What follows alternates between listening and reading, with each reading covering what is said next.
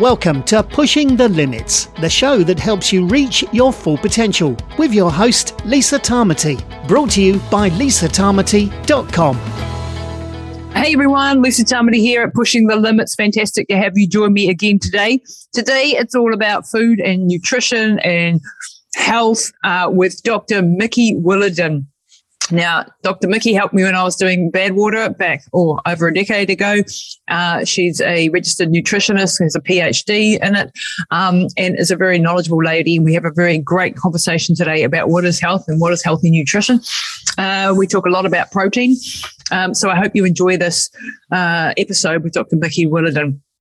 Before we head over to the show, just want to remind you to check out our epigenetics program. This is all about understanding your DNA, your genetics, and then optimizing your environment to those genes. So gone are the days where we believe that your genes are deterministic and what you were given, that was it. That's true for certain genes like your eye color and your hair color and things like that. But most genes in the genome can be upregulated or downregulated or turned on or off, for the want of a better description. And this is where your environment comes into it. And this is where putting the right food, the right type of exercise, the right times of the day, your circadian rhythms, and understanding all this nuance about your genes so that you can optimize your lifestyle to get the most out of your mind and your body so that you can live a long and healthy life. And that's what this podcast is all about. And that's what we're all about. So please check out our epigenetics program. If you're into running, then you may want to also check out Running Hot Coaching, or if you want to get started in running and you want a holistic approach that's got a really broad, fundamental structure to the training programs that will really help you get the best out of your body. This is about the science of running. It's about understanding the foundations of running, why you need strength training, mobility work, as well as having a personalized run training program specifically for you. And, you know, if you want to reach your big goals, we'd love to help you get there. So check that out at runninghotcoaching.com. And if you're wanting to live a really long and healthy life, then check out our supplements on nmnbio.nz. We have NMN and we have TMG. What are these? These are nicotinamide mononucleotide and trimethylglycine, both great for longevity, and they work in synergy together. And we're also adding some more supplements as we go along. One of our other great supplements that we've just started working with is Perfect Aminos by Dr. David Minkoff, who was a guest on the show. And that's all about having the perfect protein. And that's what this today's subject is actually all about. So check that out. You can check that out in my shop and lisatamati.com. Right, over to the show with Dr. Mickey Williden. Well, hi everyone, and welcome back to Pushing the Limits. Today I have Dr. Mickey Williden with me, a friend from way, way, way back in the day. How are you? Yeah. Oh, hey. I'm great, thanks, Lisa. I always get, it's always funny when people refer to me as Dr. Mickey Williden, because of course I am. I have my PhD, but I've never owned that title. And I put a post on Facebook up a few years ago saying, I just get super uncomfortable when people refer to me as doctor, because I view the medical establishment, they're the real doctors. And of course, a lot of academic people I know, like me, who have a PhD, are like, no, totally own it. Yeah, Part of me sort of wants to, because sometimes, particularly in the space of nutrition and health, the people that get the most traction are actually the ones who call themselves doctors on the basis of their doctoral studies rather than their medical sort of anything medical. And I'm like, my voice has lost a bit because it doesn't look as authoritative as, say, some other doctor, Dr. Stacey. And it's important that you own that damn title, because you do have that authority of having that thing. You know, like I don't have a PhD, been considering going back and doing it at my late old age in life. Because I don't get taken seriously enough, even though I know I have the knowledge and I know I've spent years saying, but when you don't have that thing, so you should bloody own it and use it, because it does have an instant rapport with people. People get it, and people understand the difference between a PhD doctor and you know what? When it comes to health, you're the type of doctor I want to talk to. Yeah, it's interesting, Lisa Ray. So, because I think in the nutrition space, because anyone can basically call themselves a nutritionist, you get people who might do an online seminar and then they start teaching sort of nutrition. And however, and then in addition to that, though, so I would say that person is not particularly experienced and may be fine to help guide some people with regards to their eating habits until things go wrong. So things are fine until they're not fine. And when they're not fine, that's when you do need a little bit more expertise or a lot more expertise. Yeah. However, what I'm noticing, and particularly over the last 10 years in the nutrition space, is the people that get nutrition and understand pathways and understand how nutrients work in the body, they don't tend to be ones who've gone through a nutrition degree per se. They're people who are natural problem solvers. They're critical thinkers. They learn without the blinkers that are put on through doing a university degree. Like, I suffered from that for so many years. I thought I knew it all because I went to Otago.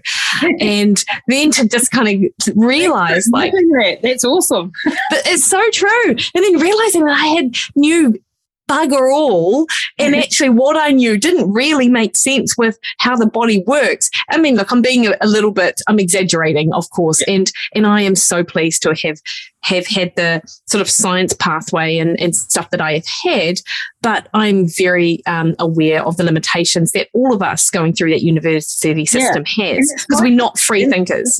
It's like having done study to work out that you have a super good brain. And yes. And yet you are able and capable of doing it, but it has taught you to think in one particular way. Yeah. And it has very limited in academia as to what you can and do and what you can't say and what you can say. And so you don't get that free thinking, that outside the box type of thinking that I think I'm really good at. Totally. So it's sometimes what's really great is when you then have a doctor who then suddenly starts to realise that is the limitation of their education, and then goes and starts to do ongoing education. Totally. And there are so many doctors like that as well. And I do think that medical doctors get a bad rap sometimes for not having the knowledge in and around nutrition, or more specialist sort of health, or know much about nutrient, medication, gene interactions, because that is a specialist knowledge. And your usual sort of GP doesn't have the time to go and sort of accrue that. They really have to make the time and have to sort of believe that it's worth it for them. So we shouldn't expect to be able to go to our doctor and get them to prescribe information sort of in and around that. I think that's when we need the likes of people like you, Lisa, who've done work in that field and understand it. Just because you don't have a degree in it doesn't mean that you don't have that level of expertise and knowledge. Yeah, and the actual, experience. And I think, we can't expect any one person to know everything about everything, because there's just too much out there in the world anyway. Yeah. Why we have specialties and stuff. But it's also just understanding that sometimes you need to connect the dots, and you need to be able to go to this person, that person.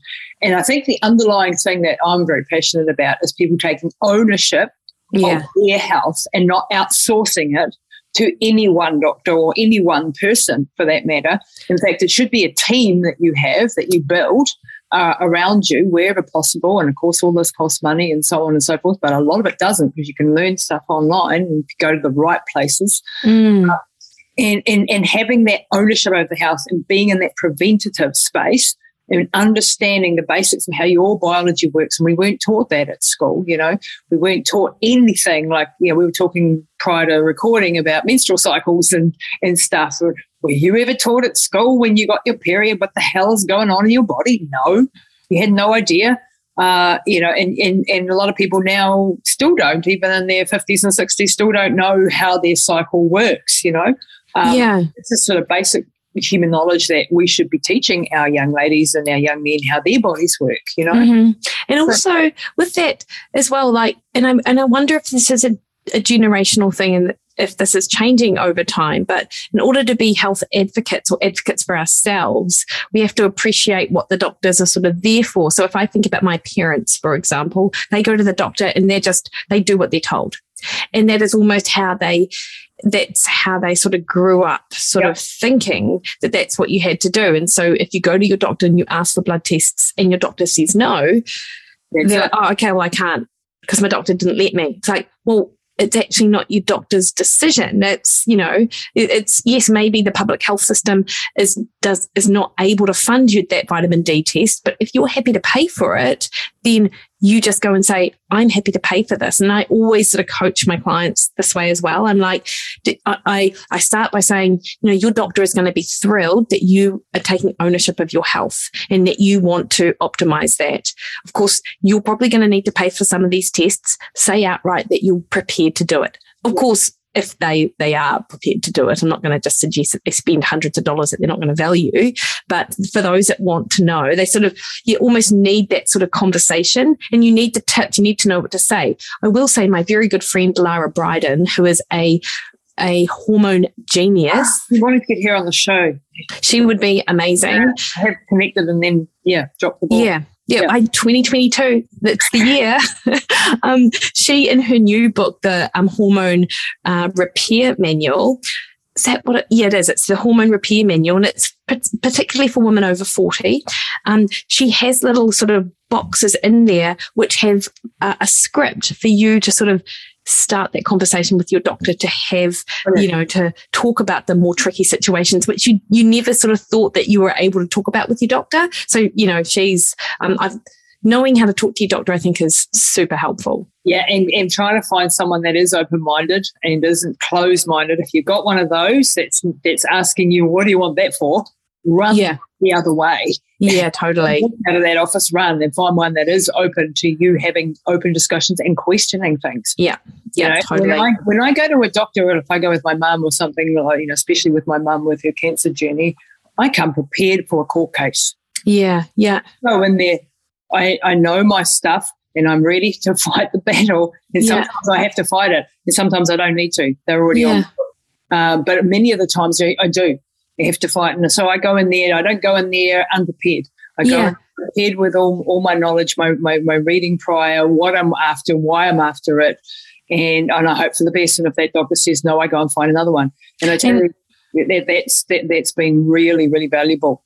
Totally. Because that's the thing. Like, if you go to your doctor with a paper that outlines why vitamin D is important for XYZ, or why it's important to get B12 booster jabs, that your B12 level of less than 200 might fall within normal range, but that's certainly not normal or optimal, then the doctor's going to learn a little bit more too. And hopefully, in anyone interested in health is generally interested to sort of upskill their knowledge.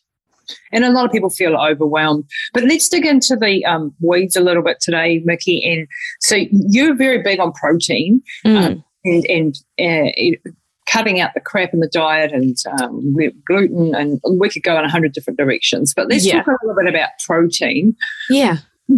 Protein is one of those things that we've been drilled into us we need a ton of, and a lot of us have woken up to the fact that excess carbs are at the basis of a lot of problems. I hope people are waking up to that, because that's definitely the case. Yeah. But protein is one of those things that's a double-edged sword. It's a good thing. It repairs your bodies, gives you amino acids. If you want good hair, good skin, repair of your muscles. If you're an athlete, you want to recover. Protein's good for all that. Then you've got the whole other side of the story. If you're having too much protein, all the downsides and what type of protein, and then it's upregulating mTOR, which is a mammalian target of rapamycin, which is one of the pathways in the body that's to do with growth. And sometimes growth is not a good thing. That's always been a bit of a confusing concept that's, took me a while to get my head around. Can we have a talk about that for a bit?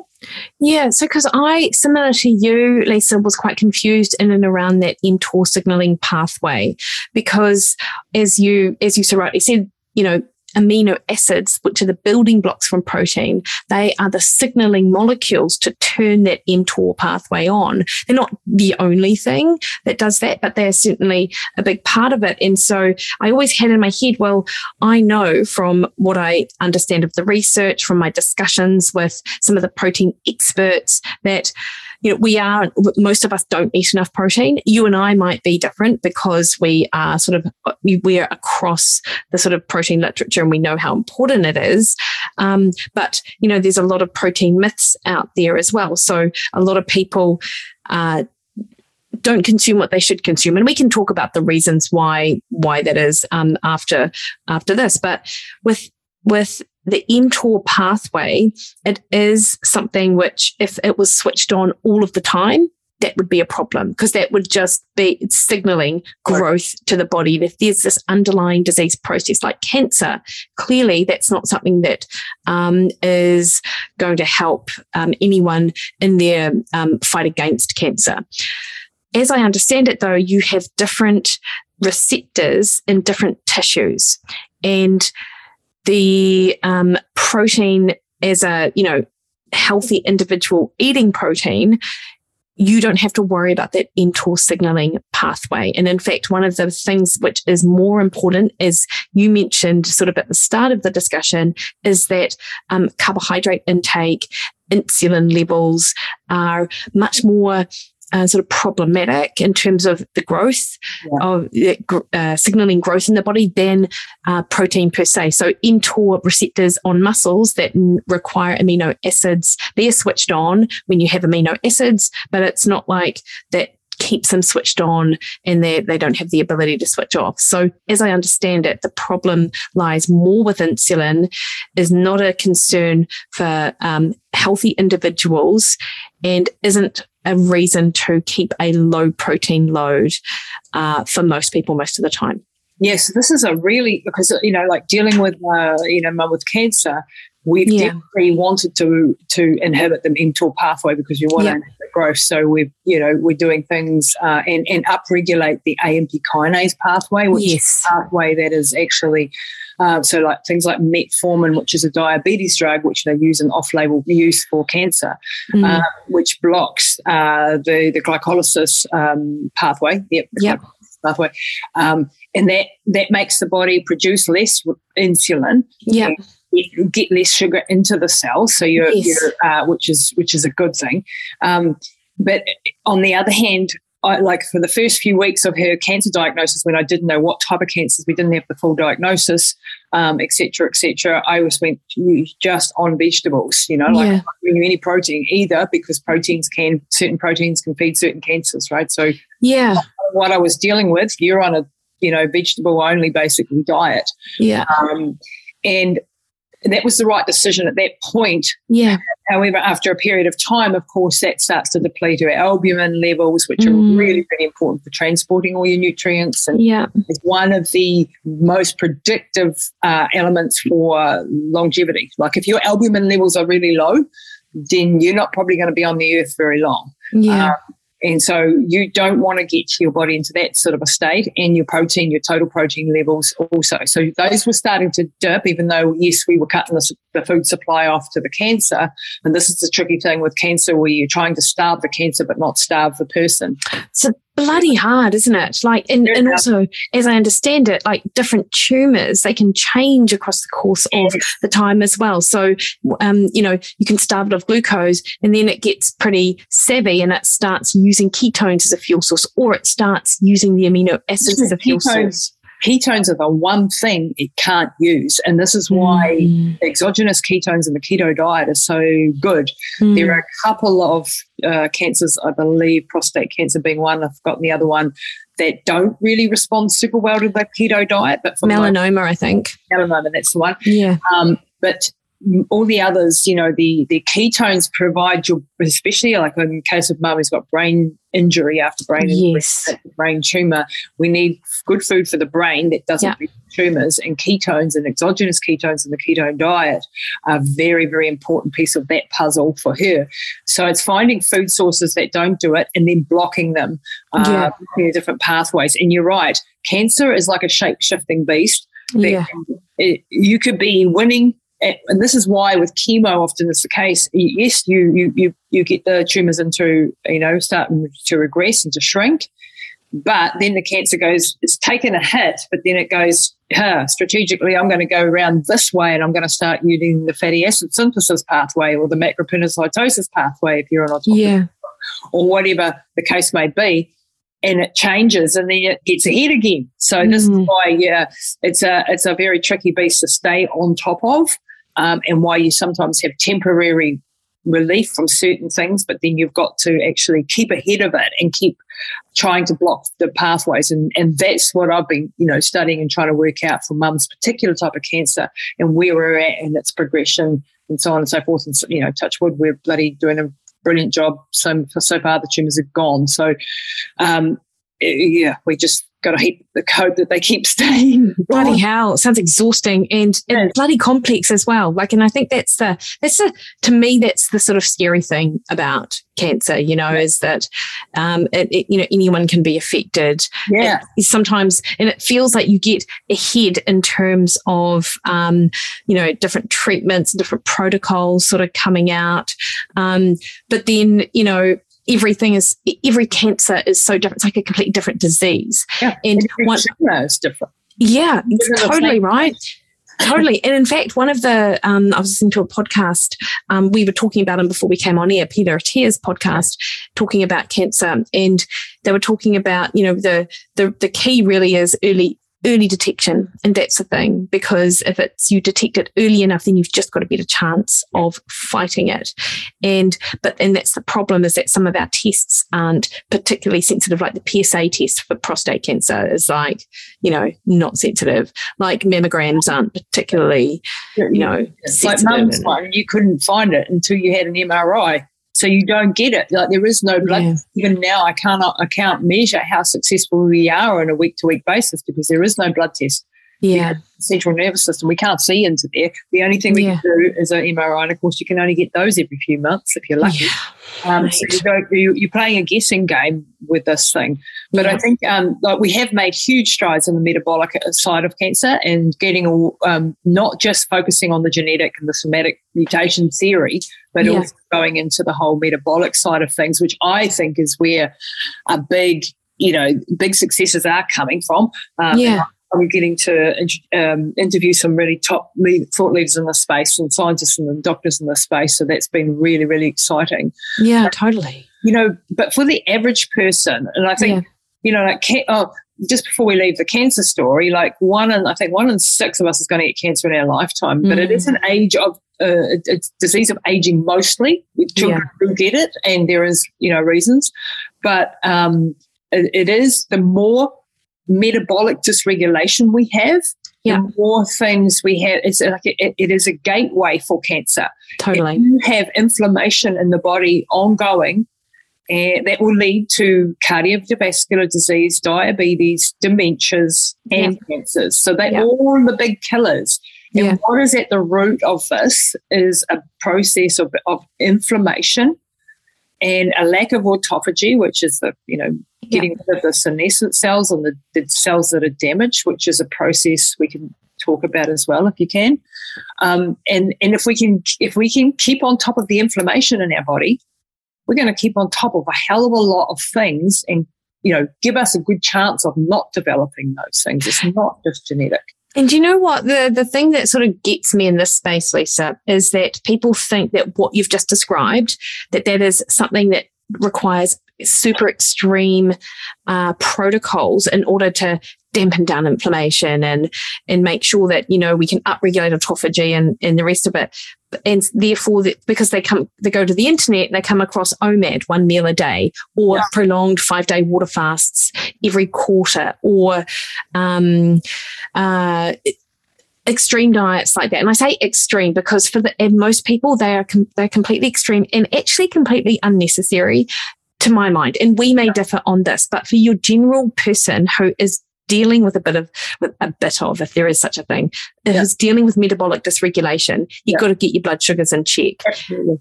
And that blood sugar in check means that, once you do that, actually a lot of other things, good things follow on from that, even if you're not really sort of focusing on them. So that's why I'm such a big fan of protein, because people eat more when they have a low protein diet and they eat more carbs. This is what the research tells us, but you don't have to use research. You just sort of intuitively know if you're propping up your energy because you're trying to rescue your blood sugars on an hour by hour basis, the thing that your body wants is carbs. And that's actually the last thing that it needs. That's gold. And I think you're right. Like I think there's a place for the more extreme stuff. And if you are facing a cancer diagnosis and you're not underweight and cachexic yet, then a fast is probably your best thing that you can do right now. 100%. A short fast or even a longer fast under the guidance of a doctor. Yeah. However, for the average person who's still healthy, and for people like you and me, I mean, I do intermittent fasting. Yeah. I don't do the long fasting, partly because I'm just too lazy to do it, and partly because I love my food. And I don't have any particularly huge need for it. But I am on top of my inflammation. And as soon as I feel like, I've been a bit bad lately, then I'll pull back and I do bad things on occasion. I do go, and I think that's okay. I mean, if you like Mum with her cancer, she doesn't get any treats. So I'll be honest, there is no treats because they gave her 2 or 3 months to live. So I'm going hard out. And it's not a treat to shorten your life anymore. Yeah. We shouldn't call it treats. You're damn right there, actually. We get this mentality because that's how we grew up, right? Yeah, yeah. You're a good girl, you got some lollies or you got a pudding or you got a... And I think training a kid's not like that. Yeah, totally. And you know what as well, Lisa, and this is where I sort of push back a little bit with with the fasting sort of narrative. Like, I am absolutely a fan of therapeutic fasting. And if someone is overweight, they have gut-related issues, or or maybe cognitive issues or something like this, and they're not at risk of losing muscle mass, then fasting absolutely can be an important sort of part of the therapy. But if we're thinking about, even if I'm just thinking about you and I, we're both lean, we both need to build muscle and try and hold on to that for the rest of our lives. 3-day prolonged fast is going to do the exact opposite of what we want. And so exercise and fasting both bring with them a lot of the same benefits because they're both a stress on the body, and they both upregulate pathways that help with our own endogenous antioxidant system, anti-inflammatory systems, the AMPK signaling and everything around that. I can see this chart in my brain with all of the pathways that are affected by both fasting and exercise. But then when you layer stress on stress on stress, your body breaks down, and we know that to be true. And this is especially true for long exercise as well. Absolutely. Coming from an ultramarathon background, I'm not actually for health. For the mental toughness, for the sporting endeavour, for the goals and the bloody, adventure, yes. For health, no. No, it's almost the opposite of health. But people like you and I love it. I've not done the ultras the way you have, although I did just do the Kepler a couple of weeks ago. Awesome. Yeah, and Tarawera has actually been canned, I believe. But so I'm in it for I'm similar to you, but nowhere near as amazing. But often people who do that kind of thing, they're often interested in health, and this is one of the reasons why they get into it. So they start doing prolonged fasting in addition to long runs and things like that, and then things go seriously south. Because what I was going to say, with all of the pathways that are turned on by fasting and exercise, there needs to be that period of rest and recovery and feeding to help support those benefits. Like, you can't just do all the fasting without the recovery, which I feel like a lot of people don't quite have the right mix, or at least the people that I see on a day-to-day basis in my clinic. And I think, what's beautiful about that conversation is cycling in and out of. I love cycling and having periods of where I'm going hard out muscle building and I'm in a growth phase. Yeah. Then I'll spend time and I'll have more protein in that time, and I'll have, and then I'll have times where it's a clean out phase, and if you're, bad over the holiday period or whatever, okay, it's time for a bit of a reset. A reset. I don't like the word detox because that has so many wrong connotations nowadays, although, it is part of the thing. And then growth again. And then cycling in and out of the body it does. It likes to be, just like with your sport. I used to do, before I met Neil, my my coach back in the day when I had no idea of anything, I'd just get out of the door and I'd run for hours every day.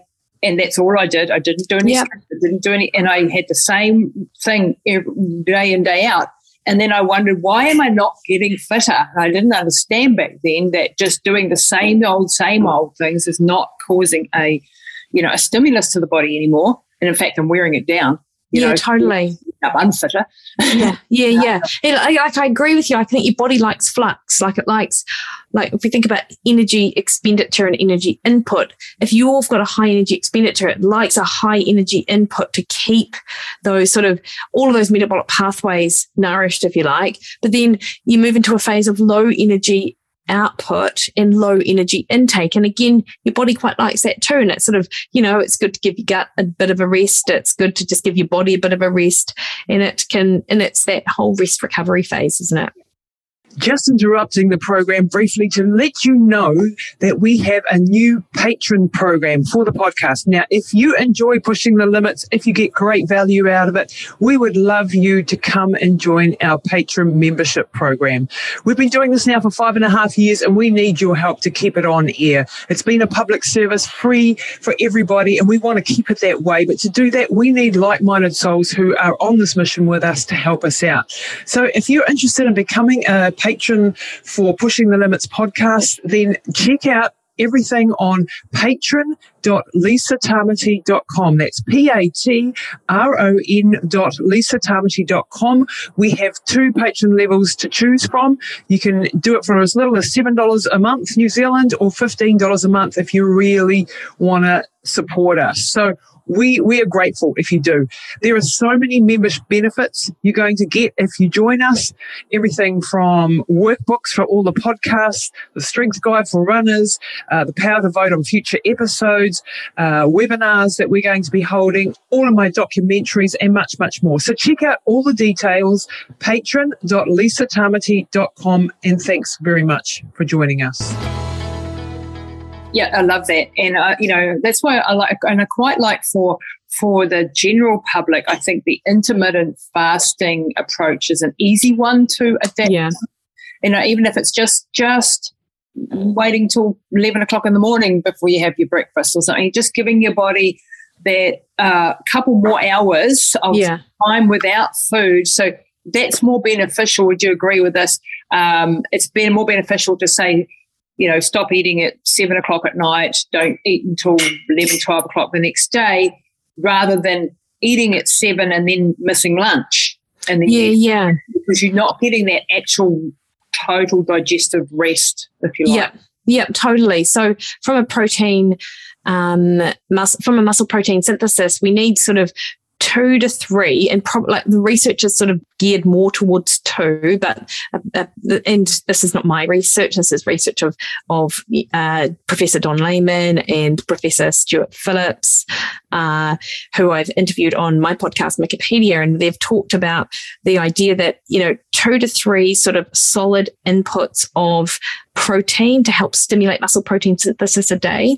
And for people who are younger, so we know that teenagers and early 20s, they sort of get away with 15 to 20 grams of protein in order to maximize that muscle protein synthesis. But people who are older, sort of above 40, 45, 50, we might need closer to 40 grams of protein in order to get enough leucine, which is the amino acid responsible to signal muscle protein synthesis, in order for our brain to sort of read that signal. And so this is one of the reasons why I'm just not a fan of people over, older people like us, over our 40s, of doing these really extended, like 1 meal a day, fasting for 20 hours, that kind of thing, because there's just too much risk that you actually then just accelerate that muscle breakdown and bone health. So we know that as we age, one of the biggest causes of early mortality in an older population is falls, because they are unable to sort of,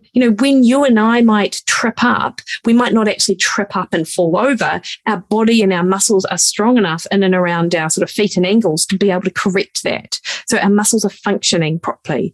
That doesn't happen, that stuff declines as you age. So you need to make sure that you've got a good, not only, protein is obviously important, but resistance training and functional training and mobility and stuff like that. This is stuff that we need to hook into now and do for the rest of our lives. Exactly.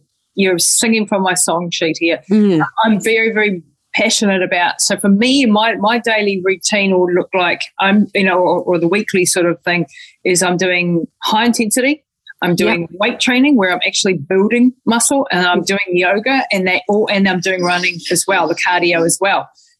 All of these have an important role to play in my anti-aging strategy. Yeah, like having been through this rehabilitation with Mum from her aneurysm, and she was unable to do anything for 18 months, basically in a wheelchair.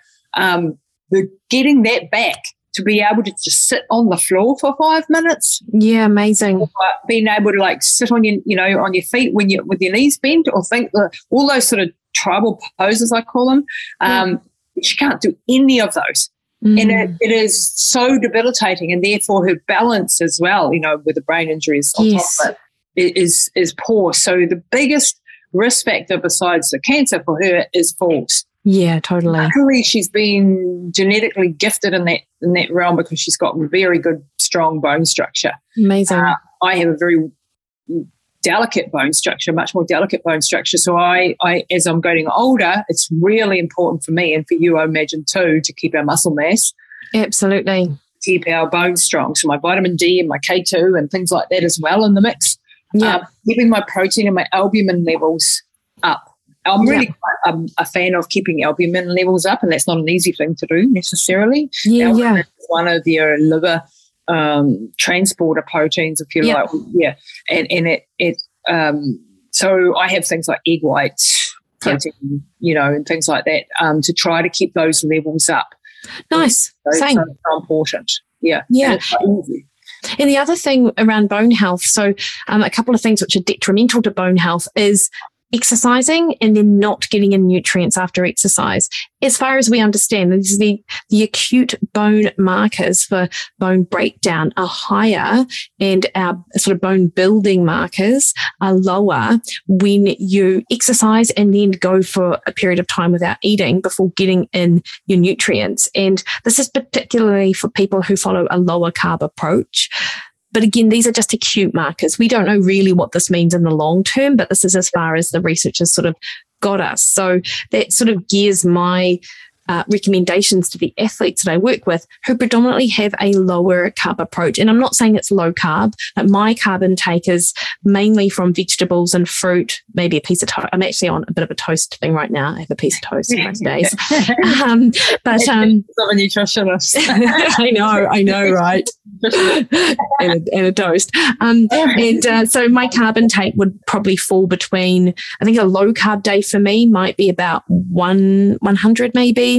And in fact, a higher carb day is maybe double that, even maybe a little bit more. It depends on what that day looks like and like how long my training was and things like that. But if you are an athlete who has a lower carb approach and has appropriate carbohydrate, as actually most endurance athletes should, and not necessarily a high carb, that potentially increases that risk of that bone marker breakdown. So I just try and say to people, look, after exercise, and this is particularly if you're in a calorie deficit also, make sure you're timing your nutrition to have pretty much as soon as you're done. Don't jump in the shower, make yourself a coffee, drive to work, go into a meeting and avoid eating, because that's actually not going to be helpful for your recovery long term.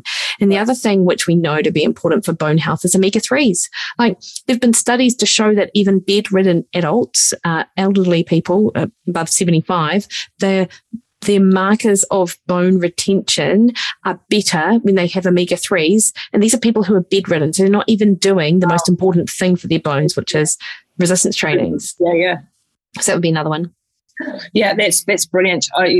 Got my mind on those. And omega-3s for everything. Totally. Quality omega-3s for brain health, for your cardiovascular health, your atherosclerosis, you name it. It's a good thing to have. Which ones do you have, Lisa? I usually have Ben Warren's. Nice. It is really important that you get a quality one. And which is the quality one? That's a good question. I know it's hard, isn't it? Because we had that research come out a few years ago to show that most omega-3s in New Zealand come from the same manufacturing plant and they were rancid.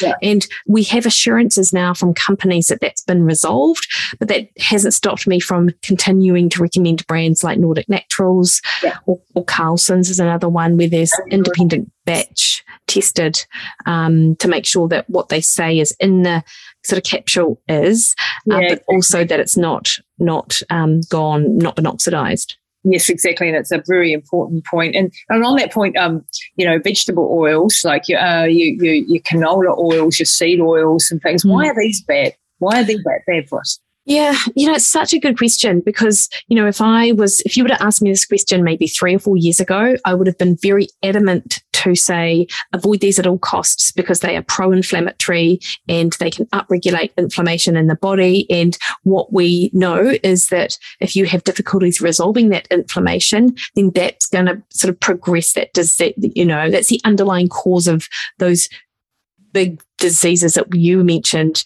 maybe 20 minutes ago. They're devoid of nutrients. So any nutrients in these oils, so we're talking canola oil, rice bran oil, sunflower oil, but I'll put a caveat to that and I'll talk about that later. Vegetable oil, whatever, cholesterol-free vegetable oil, which they love saying. Often, so they're stripped of nutrients, and some oils have heat in the processing place in the processing element of them as well. So they're heated, and we know that heated oils like these seed oils can destabilize those oils and make them become oxidized and even more dangerous to the body and even more atherogenic. And then they're often stored in plastic containers.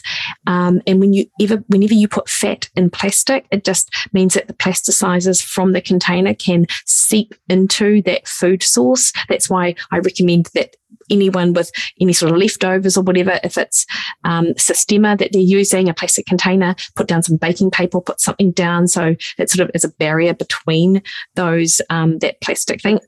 Put it in glass is actually better.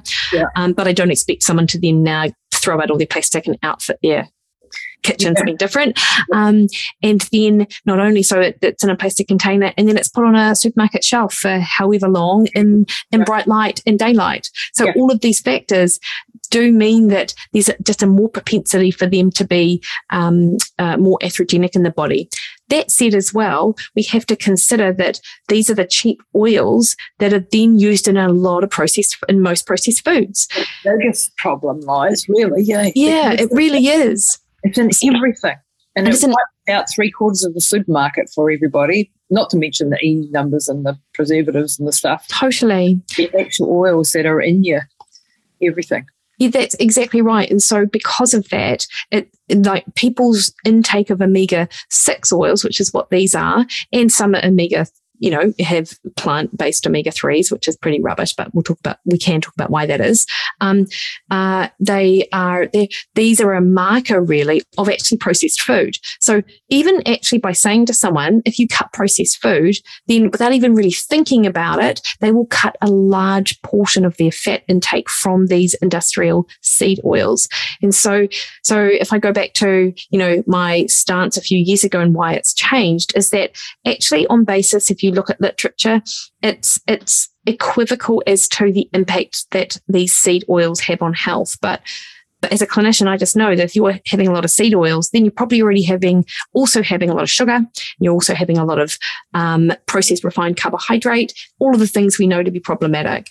So I say, don't eat that stuff. But also, if you're having a hummus, for example, that might have like a bit of sunflower oil in it, you don't need to stay awake at night freshing about that, particularly if it's in the context of an abundance of vegetables, a good source of protein, and you're feeling satisfied and you're not overdoing it on the processed refined carbohydrate. It's a good approach, I think, Mickey. And, I just wish we could educate, like if we could go into our restaurants and get a salad with olive oil, cold press. I know.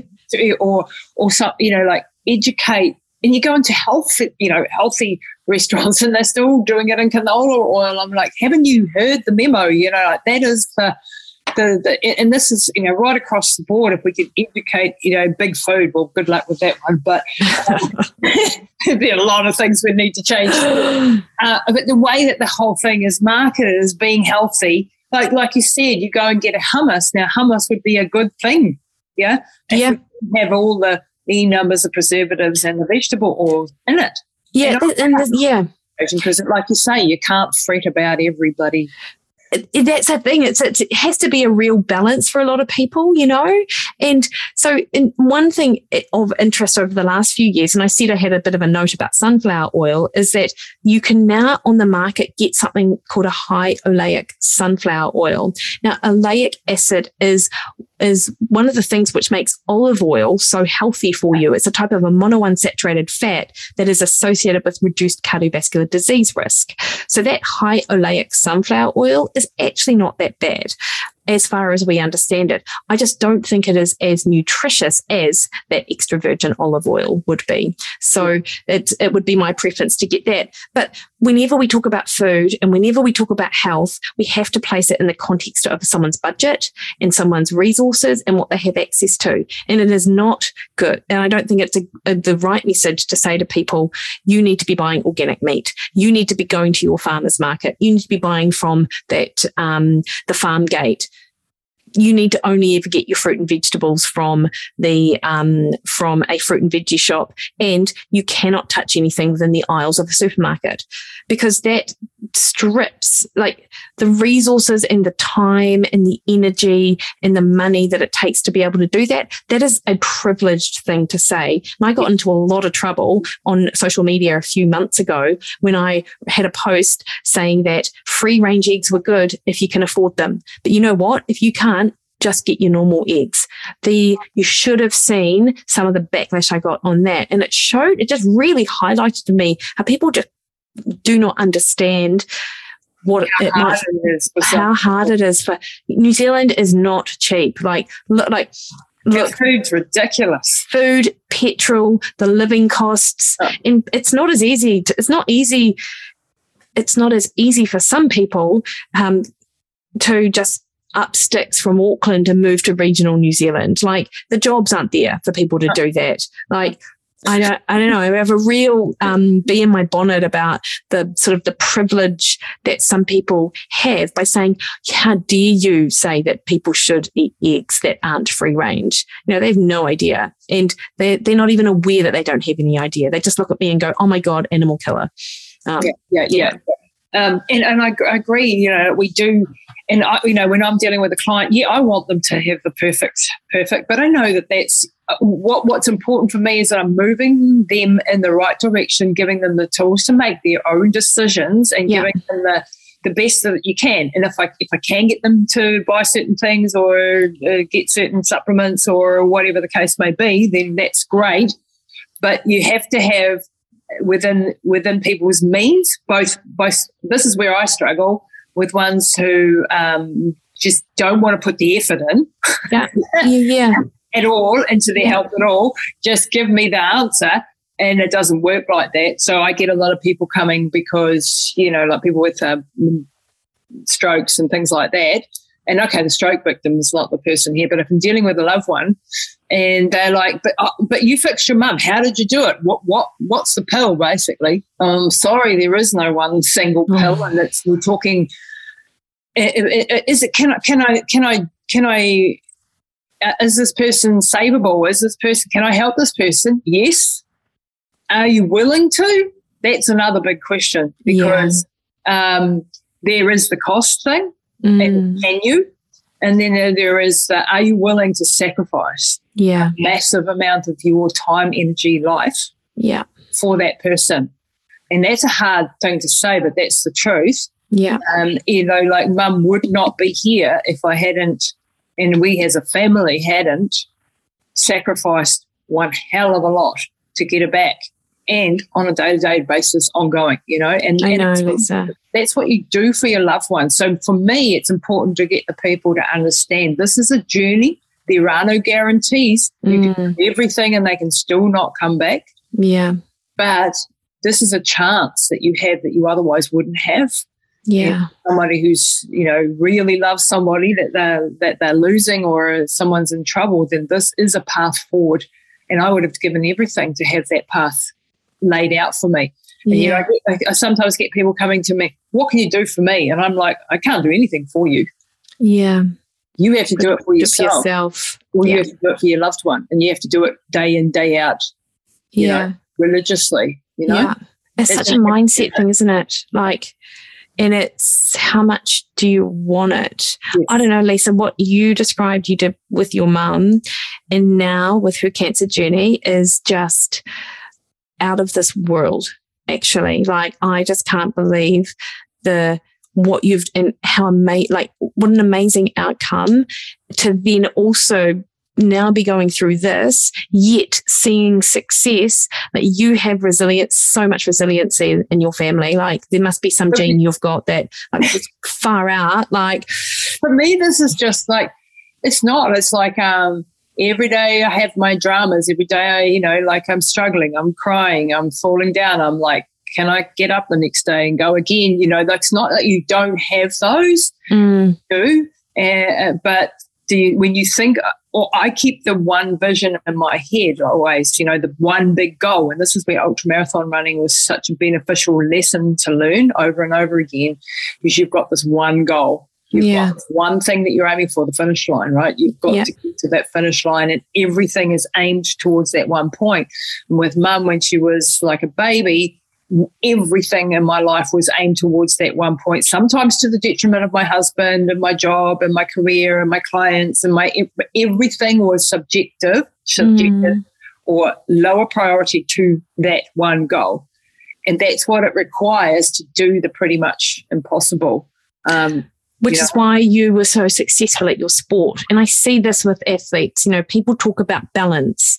You can't be balanced if you're going to be a successful athlete. That's actually just not possible. And I see this as well and you don't have to be elite to experience this as well, because I have a lot of age groupers who take their sport just as seriously, but they're doing it trying to balance that work, family life. And often they're people who are sort of at the top tier of their industry because they've reached their professional goals at this point in their life, and now they're wanting to now go on and sort of experience something else. And so they take on board endurance sport, but it's it's a certain type of personality that makes someone successful. I mean, you've got it in droves. I mean, I don't need to tell you that, but you see it a lot, and it's hard to be balanced. And balance, actually, if you are balanced, then that success isn't going to be there really for you. Yeah, I think I see it. Yeah, I think what you can do as you get older is learn to have strategies to mitigate the downside of your personality. Having that over dopamine, brain. Like my brain is, and I know from my genetics that I have a lack of dopamine, so I'm always going to be goal and oriented driven. Yeah. And understanding that different people tick differently. So when you study genetics, you'll understand that person over there, say, Mum, for example, is full of prolactin. That's the dominant hormone in her body that makes her nurturing, caring, loving, but not ambitious and totally goal-driven like me. Whereas you, with me, I have too much adrenaline and not enough dopamine. That makes me very, sometimes short, sometimes very action-orientated without thinking, not the greatest planner, not the greatest strategist, but just go, go, go. Yeah. So you start to understand that, and then you can sort of nuance that, because you can tell when you're starting to spin out of control. Yeah. You can tell when you need to go for a walk and step away, or you can tell when you're being an asshole. And you have to take a breath and come back and apologise to your husband or whatever your case may be. Start to realise, okay, that's a chemical in my head doing this right now, and I've got to go and step away from whatever it is that I'm doing and go for a bit of a run, or go, whatever it is I need to balance myself out. Then I can come back and be much more effective. So I think you can learn to be more effective and a nicer person. But sometimes there is this whole, you are fighting your chemistry, your genetic chemistry as well. Yeah, and you got to know yourself as well. Like, I wonder that, there are so many different tests that people can get to sort of determine, what is it that my genetic pathways look like? What about, what do my blood tests say? How do I metabolize nutrients through organic acids? And these things are super interesting. But I also feel like just having that knowledge about yourself plays a large part in that. So even without that background information, I think if people are a little bit more self-aware, then they're going to know that they're an asshole, not necessarily know the reason for it, but also have that similar sort of action. They've sort of similar solutions to the problems. I know. Yeah, I think that's gold. And it's so, we were saying before, we love science. I love the stuff that's coming out. I love the fact that we can actually, have all this new information and layer it into our lives to make our lives more fulfilling, better, and, we achieve our goals better, hopefully, and we live longer and healthier lives, which is the goal that we both have, Absolutely. Through that. Just on the COVID situation, the vaccine front, what's your take on what's going on and, what you're willing to share publicly, because it's a political hot potato, but, what's your approach to optimizing your health in this time of really high stress and so on? Yeah.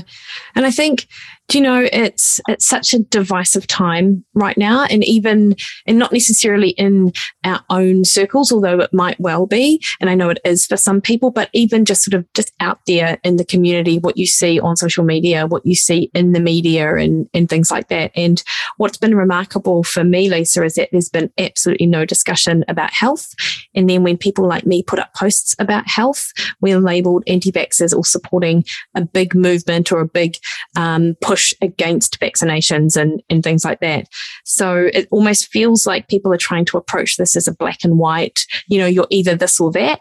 Yeah, and if you're there's no nuance at all. And then if you have any questions about what's happening out there at that policy level, then you are not playing your part in this team of 5 million. I hate the rhetoric around New Zealand is the best. We're world leading. We're number one. You need to do this. So we aren't, we're beating every other country. I don't care about that. Like, it's never been, maybe it's my lack of competitive spirit. And actually, because I am not wholly competitive in that nature. So that kind of language and narrative really turns me off, actually. And I really hate vaccine mandates. Like, I really do. Like, there's, and look, I'm no expert in this space. I listen to people who are experts, but it's a very opinion-driven place as well. And recognizing what is fact and what is opinion, I feel that people don't get a really good grounding of that. And so I highly recommend people go and check out Peter Attia in his podcast, The Drive. And they talk a lot about the difference between science and advocacy and how advocacy has played a role in some of the policies, at least overseas, that have been put into place to the detriment of science and not actually listening to the science. And I think that's a really interesting point. Yep. I don't think it's healthy at all for us to have vaccine mandates, actually, to create division in society, particularly in the state of where we're at now. And I know that will not go down well with a lot of people that I just said that. I totally agree. I think anything that is divisive, when we've spent decades getting rid of racism and sexism and every ism, and then we go and do this, and the whole rhetoric about, but it's for the good of the nation. No, it isn't for the good of the nation. That's your opinion that it's the good of the nation. If you look at the science, it's very divided. Yeah, it appears to be. It's in the whole transmission piece I found really interesting. And I was blown away, actually, when I saw the data on it, that in fact, being vaccinated doesn't really protect your family in whānau, as we've heard in the media, though we're getting vaccinated for New Zealand, but actually doesn't appear to make a difference. And again, I implore people not to come at me if they disagree, and it's fine for you to disagree, but check out what the science actually does say. And again, check out Peter Attia, and he has a really good analysis of Dave Asprey and Joe Rogan and Peter McCulloch and Dr. Reardon. There's just thousands of scientists that are coming out with different things. And I think it's just, what is super important, and we might not agree on everything, but we can have an open intellectual, open discussion and look at the science without any emotion in it. Yeah, totally. And propaganda bullshit where it's emotional blackmail. Yeah, and it's, and for a more sort of local flavour, Professor Grant Schofield, you've had on your podcast. He's chatting to me on my podcast in a couple of days. He wrote a brilliant piece on COVID and Your Opinion Matters, all about vaccine mandates. And if I just touch on the health thing again, like it is quite clear that the healthier you are, the more resilient you are. And the whole thing around vitamin D has been that vitamin D is important for immune resiliency, for your ability, and if you do get vaccinated, for your ability to respond favorably to the vaccine, and actually for the vaccine to be effective, you need a good vitamin D status. You need to have all of these things sort of in place. And yet there's been nothing like that has come from policy. There's been no talk about health at all. And that is just mind blowing to me over this last 2 years. And like I say, I talk about health and people come at me like health is a privilege. So you shouldn't talk about health because it's talking to the privileged. And I'm like, yeah, that's a super interesting opinion, which I hadn't thought of before. But I don't also think that if you don't talk about health, then how on earth is anyone going to know, privileged or not? This is not privilege. This is what we're all aiming towards. And none of us are 100% there. We've all got our issues. Yeah. But we're aiming towards how do we optimize this bodysuit that we were given to live here on this earth for, so that it lasts as long as possible and it's not disabled for a couple of decades before we die, you know. And those things are really important to talk about because we have so much science and information now that we can optimize. Yeah. And look, nothing's a given either, it's what the talk that I'm hearing, and I'm sure loads of people are hearing, is that Omicron will sweep through, and that's what we need. And this is sort of the start of the end, is the most hopeful of what we're hearing. And New Zealand isn't yet there yet. But what I do find super interesting actually is that, and again, if I reference Peter Attia, because he talked about it on social media, is that there are a lot of protocols that could be used to treat COVID when you get it. Instead, we're told to stock up on Panadol, go home and isolate for 24 days. Yeah. So there's no talk on this. Yeah. It's the early intervention piece that is really missing, and we know it now. At the beginning of the pandemic, they didn't know, but now there is no excuse. The protocols are all out there. I have my cupboard is ready to go. I know exactly what I would do if it comes, and I have my plan of attack in place, just like I would for an earthquake or anything else. Yeah, interesting. Right? And those early interventions are really, really important, not just wait until someone's blue in the face and now is dying and they're got. And then nothing's going to save them then, is it? And then if a study is published on people who are at that stage and there's no, no improvement, it's a bit late. Exactly. It's too late, know. And so, it just makes absolute no sense. And you have to ask yourself, why? What is actually behind this? And that goes beyond today's discussion, probably. No, I agree. And I find it interesting. I saw something in the paper the other day, and I hate that I read the Herald, but I do because it's, it's there, talking about that the government is having a rethink on masks. And I think that's important too, because a lot of the masks that we've been told to wear are completely ineffective, and, children wearing masks, losing that social sort of connection between, you being able to read facial expressions, being afraid of unmasked faces, just being afraid of people in general. There have been studies to show that there's cognitive detriment to children sort of coming through school since the pandemic. And it's not just because homeschooling sucks. There's a whole host of reasons for why that might be the case. And I really worry actually about how this is all going to play out over the next few years. And it makes me a bit sad. I think our children are going to bear the brunt of this, and our young people. And I think, we Professor Schofield, who, that article he wrote, about why are we not hearing from anybody but the two epidemiologists who have got the loudest mouths and the only ones speaking? What about the professors of the different, areas that are affecting mental health? What's the psychological? What's the social impact? What is the business impact? What is all of these impacts should be joining in this conversation, and it should be a a holistic approach to this thing. Yeah. Not a one, oh no, only the epidemiologists know what's going on and that's it. I know. It isn't, No. And how does an epidemiologist, how is one epidemiologist who spent, 20 years telling us we needed to eat margarine, now he's the COVID expert? Oh my God. I know. Better not mention any names. But really? You're going to take your advice from that person? I know. And we shouldn't. It's a challenging time, But what about the virologists and the immunologists and all the other people who are involved? I know. Look, but I do not, it's what a bloody tough job that I understand. And I don't know the ins and outs of things in government. I have no clue about stuff like that. And I do not, I do not wish to be, I couldn't wish to be that person making those rules, because you have the interests of pharma, you've got the interests of big food, you've got all the political, economic interests, and then you've got health. And look, I don't know what that right mix is. All I know is that right now it just feels very divided in New Zealand, and I'm just really looking forward to how this is the end of it, if there is an end of it. What even is that? I hope there is an end before something else comes out.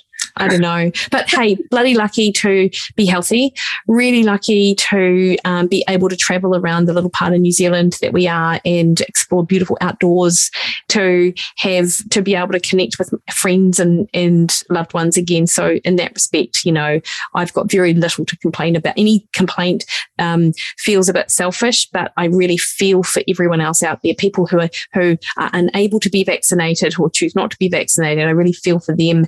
And the challenging place in society is for them right now, to be fair. Yeah, and that one point that you said, those who are unable to be vaccinated, this is where, like someone like my mum who has cancer, going through chemo, there is no nuance to the policy. There is no, okay, this person probably shouldn't have it. That one probably should have it. That one, there's just one size fits all. And in an age where we have personalisation in health now, we understand the differences between a 40-kilo Asian woman and a 250-kilo Maori man may be completely different. Yeah. There's none of that. There's no age things. There's nothing. There's none of that. It's a one size fits all because it fits nice and cleanly into the policy. Yeah, I think that's really interesting. And again, the whole vaccinating children thing is super interesting. And I will refer back to Peter Attia. Listen to that podcast. Yes, I'm going to go and get some insight. I haven't listened to him for a while, but he's brilliant. He is brilliant. And for anyone who hasn't actually, listened to any of his work, he is very pro-vaccination. He is very towing that he's definitely conventional in terms of a lot of his approaches. He is in the longevity space. He's a critical thinker as well. And it seems like he's been critically thinking about this issue over the last few months, and his podcasts reflect that. And I would add to that, Dave Asprey, listen to him, Dr.